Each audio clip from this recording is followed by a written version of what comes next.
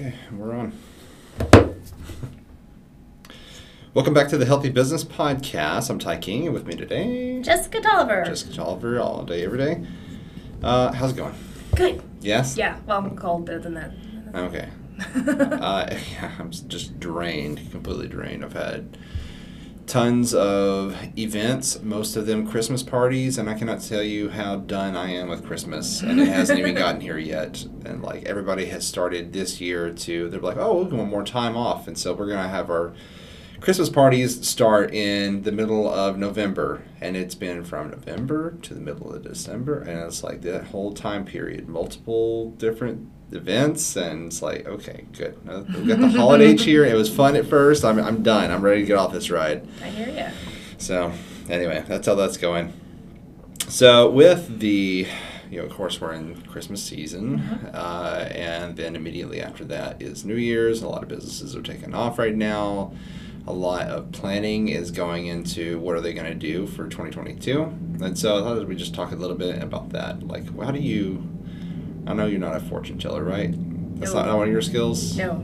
Okay. I'm not psychic. Unless it comes to body mechanics and things of that nature, I can generally divine things there. But when it comes to other things, no. That's okay. I'm not good at reading the tea leaves either, so it's... But with the 2022 coming up, we are looking at a completely different year than whatever we've experienced before, especially with 2019 things were different. Things were running what we call normal. 2020 hit, we had the pandemic. 2021 was sort of a recovery period, and we're still going through that. And then we have the upcoming, like, Omicron is posing a threat against health again and all that. So it's like, I don't know. I've been doing a lot of revamping of people's clients' websites, because they're like, well, we just want to be prepared in case anything else happens. In case we have to shut down the brick and mortar, we want some way we can bring in some kind of revenue. I think that it's hard to talk about things that are negative, like the pandemic, in a positive light without stepping on toes. But it's terrible. I'm going to go ahead and just put that on the table. I'm not trying to say undo that it's a horrible thing, all of that. And two things can be true at once. We've also been forced into a new age. People that were dragging their feet, businesses that were dragging their feet, and they were forced to figure out how they can do virtual. They were forced to figure out how to operate Zoom. They were forced to figure out how to attract clients in an environment where you can no longer have the same type of close contact. And I think it's been a good thing for a lot of businesses to be able to make those choices. We're able to, the dining experience is so much different now. And to an extent, it's been kind of nice being not quite on top of everyone like sardines. So there's lots of businesses that I think are improving or have the ability to improve and are on that path to the new normal, to something that is more prepared to be in flux for the zombie apocalypse. Yeah, right. So, I don't know, so the way that this year has gone, and of course, we have all new experiences and all of that.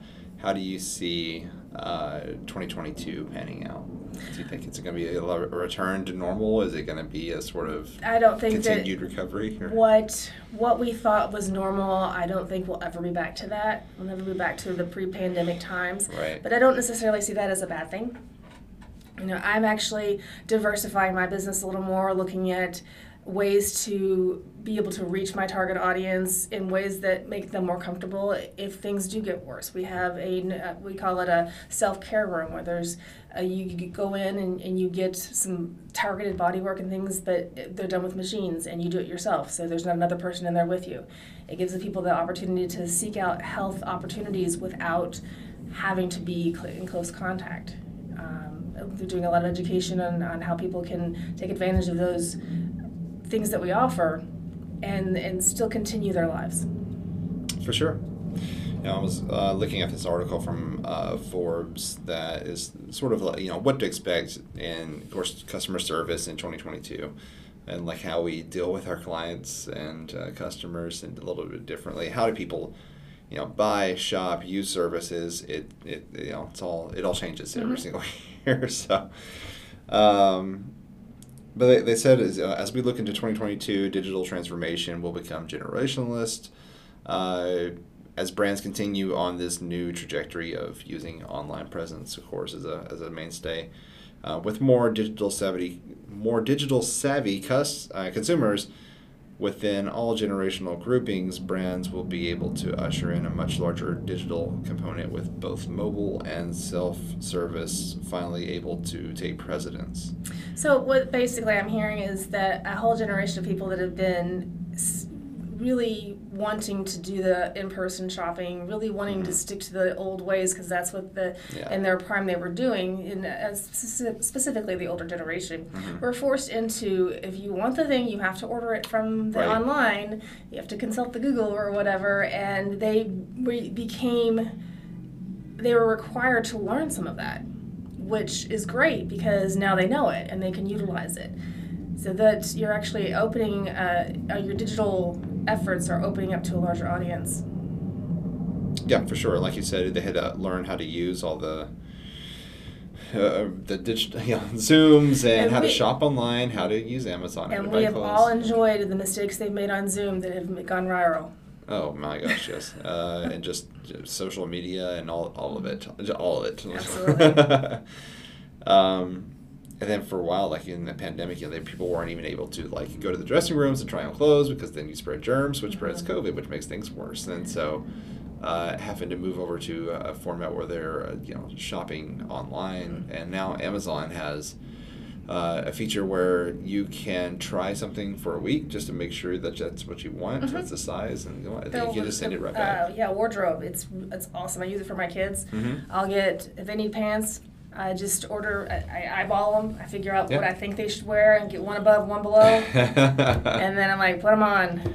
And then I send back the ones that don't fit, and I know what size and color, and I just order the rest. So I love using Wardrobe. Oh yeah, I've done the same thing. Well, I tried it for the first time this week because we had another Christmas party, but it was a ugly sweater party. I don't have any of those. I'll never wear them except for ugly Christmas party parties, So I was like, well, we'll try this out, and so it works, It's pretty amazing, but it changes the whole shopping experience and the complaints people had. I remember before the pandemic, people were always like, I always get the wrong size whenever I order online. That's why I never do that, and I do it on purpose. And it's like, well, now those options are less and less. Well, even beyond that, you go into the stores, and partly because of the pandemic and partly because of supply chain issues, they don't have the selection. The shelves may be bare. I go into the grocery store, and there's always a shelf that's empty, and it's not just the toilet paper anymore. Now it's like for some reason they're out of beans, Yeah. And you may not be able to get what you want if you're not willing to go shop online. Another subject that they brought up was, of course, keeping privacy and data concerns at bay, because as more people are using, and it's more opportunity for someone who's ransomware and that type of thing. You know what I mean? So number one thing is never click on links. Then number two is, as a small business, it's wise to farm some of that out. So instead of trying to have a lot of that information kept in-house, using a Square, or one of those types of platforms where a larger company is controlling the information that has more of a budget for security. And ultimately, it's a little bit higher percentage for the business owner, but at the same time, I don't look at that as a higher percentage as a cost. Look at it as you're paying for that security. Right. So if you're running your shop through a platform that has higher security, I mentioned Square because it's the one I can think of. They've got the Square stores and they've got that all set up. They're maintaining the security for your customers, not you. Right. Yeah, exactly. And I think that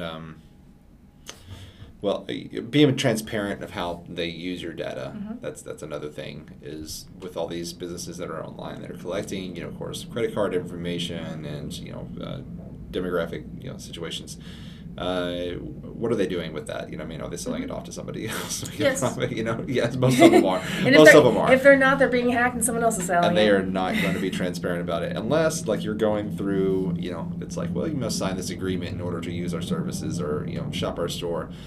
It's like, okay, people really don't look at it just like contracts, you know what I mean? They'll skim through it and be like, okay, it looks good, whatever. It's pretty standard, right? And then I hit the little check boxes at the end. But, one of the check boxes says we're allowed to, share your, data with our partners, which means you're going to be flooded with spam. What I recommend to my family and my clients and things is when shopping online, utilize a service like privacy.com. It is a free service that you can, basically you give them your information, your credit card information, and then when you go to shop online, you go to there and you say, I'm going to spend $100 at wherever. And they give you an individual credit card number. And that credit card number can be used to shop online. And you can say it's maximum of $100, or you can say it only is good for Apple, or you can say it's good for every reoccurring or one time. And you can control that for each of the numbers. And that way you're putting that information out there, but it's for all intents and purposes fictitious. It's still a card number. They're still charging your card. You're still getting all the things, but you're not exposing your personal information, your personal credit card information as much. Yeah. I've been using an app called Do Not Pay, and it was created by this guy that was in college. But anyways, the whole purpose of it was to fight.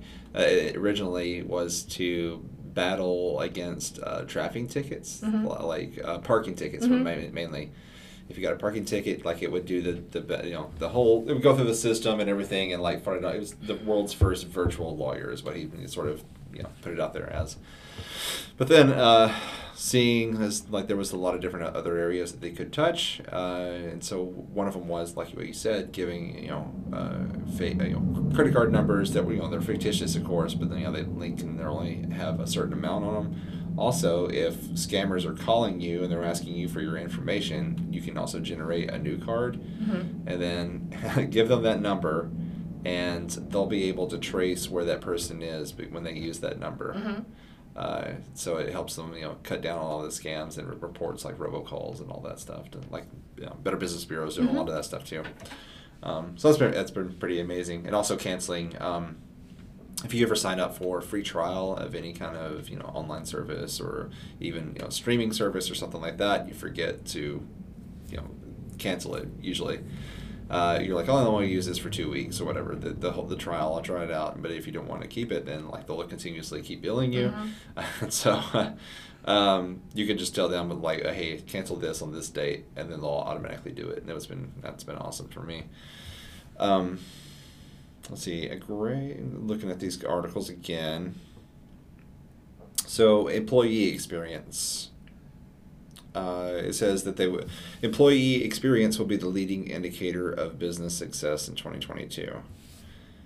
Well, with the shortage of workers and a lot of different things. Yeah, the employees have a little bit of an opportunity to shop around for a business, for sure, for an employer. So they're going to go to where the experience is going to be good for them. And a shift. This is even prior to COVID. A shift in the way employees think about their jobs has changed. It's no longer I'm looking for a good pay. I mean, pay is important, but they want more job satisfaction. Yeah. The new generation of workers wants. They want an espresso machine. That's important to them. Or they want Flex Tuesdays, or these things that are not monetary that are very important. They want to be able to bring their dog to work. Right, yeah. Exactly. I've got a client that does staffing for all kinds of other different businesses, and we were looking at like what are some of the the things that how has it changed? I mean, I was having a kind of discussion about that, and it's kind of like how the table has turned, because previously employers were like, you get to work here. That was kind of the statement that they took. I mean, was like you have it's your privilege to be able to work here. But now, since the pandemic and everything, and like you said, well, people get comfortable and working from home and all these things. But now the employers are looking at it as, okay, well, we get to have employees. You know what I mean? Instead of you get to work here, it's like we get to have employees. So like, what are you offering for your that? And I mean, it's forcing employers to really reevaluate their team and who's needed, who's not, and then really take care of those needed people and eliminate positions that aren't necessary anymore. Sure. I mean, you don't have to have the same business model, because everyone was forced to do things a little differently. People learned that they can do things differently. And that's great for them. If an employer is willing to embrace that, they have a good opportunity to remodel their business to be more resilient in the face of adversity. Yeah, for sure. I think you're right on it with that. Okay. 4 on this article. The Innovation, Socialization, and Collaboration Hub emerges. So working together as far, I'm not talking like company retreats and stuff like that. The stuff that people hate to go on anyway. They're like, you'll see it on social media. Oh, so glad I worked for this company and we got to go out to this cabin for the weekend. Yada yada yada yada. But really, you talk to them, they're like, man, I'm so glad that was over. Well, a lot of that was done because all the people who write the self-help business books were saying that you need to have this team collaboration, and there was never a pathway to do it. They just said do it, and employers wanted to attract the best employees, and we're trying to build teams and trying to do all these things, and there was this culture of go on the retreats, force people into a room, and that psychology never really worked. But it definitely sold books, so they did it. And now that things have changed and all that closeness actually isn't productive, they're seeing it for what it is and are making different types of ways to develop that team spirit. Yeah. Yep, absolutely. 5 on the list says brands will invest more than ever in the frontline employee experience. So what they're trying to, what they're saying is the front line, that's the person who greets your clients first. Yeah. They want them to be happy, because if they're not happy, then they're not giving the customer the best service. I guess, that's how I'm hearing that. Yeah. The comment here says, despite the emergence of new competitive self-service technologies and channels, voice and email are still the most popular customer service channels. Moreover, the channels are the go-to channels when a customer's issue is urgent, concerning, or complex. And so that means that when interactions are critical and can make or break a customer's relationship with the brand if not handled well, therefore it is encouraging to hear vendors talk about the importance of the agent's experience and how their tools can help them deliver. So that's actually been a trend that's been happening for a while. So there was a huge push in the late 80s and 90s to outsource to India and other countries, Pakistan, for all of this customer service. Sure. And it was because it was a dollars issue. It was very cheap. It was cheaper to do it over there. They were on different time zones, so they were able to work the evening shifts and things of that nature. And it worked for what it was. But then people started hating it, and consumers didn't appreciate that, and so there was some pushback. But there wasn't an opportunity for the consumer to have a voice in that until the pandemic, really, when they are more internet savvy, so they're not having to rely so much on not knowing what they're doing when they're trying to get help. And people are a little more discerning about where they're spending their dollars. So if you have poor customer service, you'll lose a customer. Oh yeah, for sure. With online reviews being so rampant, people are able to go on and check and see what other people have experienced, and people make choices based on that. So I see that for sure. I think I know that now because I don't know. If I go a place and I don't have that excellent customer service, I'm not going back. Right. Even though there's fewer businesses that are open, even though that there's fewer selection, I went for a couple months with none. So I know how I can live without that. I think that's people may have a better understanding of what's necessary, and they don't have to put up with that.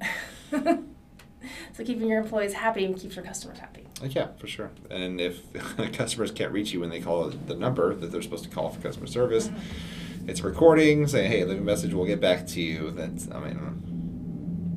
only adds to the irateness of. It also is important to meet your customers where they are, because if I can deal with something on chat or text or email, I'm going to. Whereas another customer would want that voice opportunity. So not putting all of your customers into the same box allows you to be a little more fluid with them and have higher retention. Yeah, so a lot of these other ones don't really apply to anything other than like the major businesses that are out there. It's important that small businesses every year, regardless whether it's a post-pandemic year or not, to look forward to what their goals are for the new year. And as a brand new budding entrepreneur and business owner, I had difficulty with that because I don't know what to expect. I don't know how to look for what's going to be in the first quarter, or and there's not really a way to teach that. It's almost like you have to just kind of figure it out. But even if you don't have marketing goals and you're doing your first quarter budgets and you have your whatever stockholders meetings, even if you don't have all of that and you're just, Bob's shop, you still should have some marketable and measurable goals for the year. You should say, okay, I want to hit a certain sales number by a certain time. And if you don't make that, or you do way too early, it gives you an idea of where you're going and how you're doing it. And every time you do that, you get better at making the predictions and setting the goals. For sure. So in all of that, that's not just making money. That's not just, you can say how many customers you want to have reached out to, or how many widgets you want to have produced, or how many, entering a new market. Any of those things can be goals for your business. But you have to have a direction or you won't get anywhere. Yeah, absolutely. I mean, knowing what your goals are and how to putting a plan into how to hit those, of course. And I think we've had that on every episode that we've talked about. A lot of businesses learn the hard way that they have to have an emergency fund. So that should be on everyone's wish list if they haven't started thinking about it already for next year. If something does happen, if another virus or the zombie apocalypse comes around, if anything happens, being prepared in multiple different ways, financially, having an online backup, having different processes available to you is important. And some businesses learned the hard way, which is why they didn't survive the pandemic. Yeah, for sure. Absolutely. Well, anything else you see in 2022? Well, I mean, I've got all kinds of things going on in 2022. I've opened up the school. You, for sure, I've got so we've got a lot of things going on. I would like to. My goal for 2022 is to take a couple of days off. Okay, that's your goal. In a row. Yes. It's the big goal you're working towards. And get the podcast room done, the media room done. Yes, I know. We're without a camera today because we can't get any of the cameras to work, so great. But, growing pains. Yeah, definitely is. But, hopefully soon. Good deal. Yeah.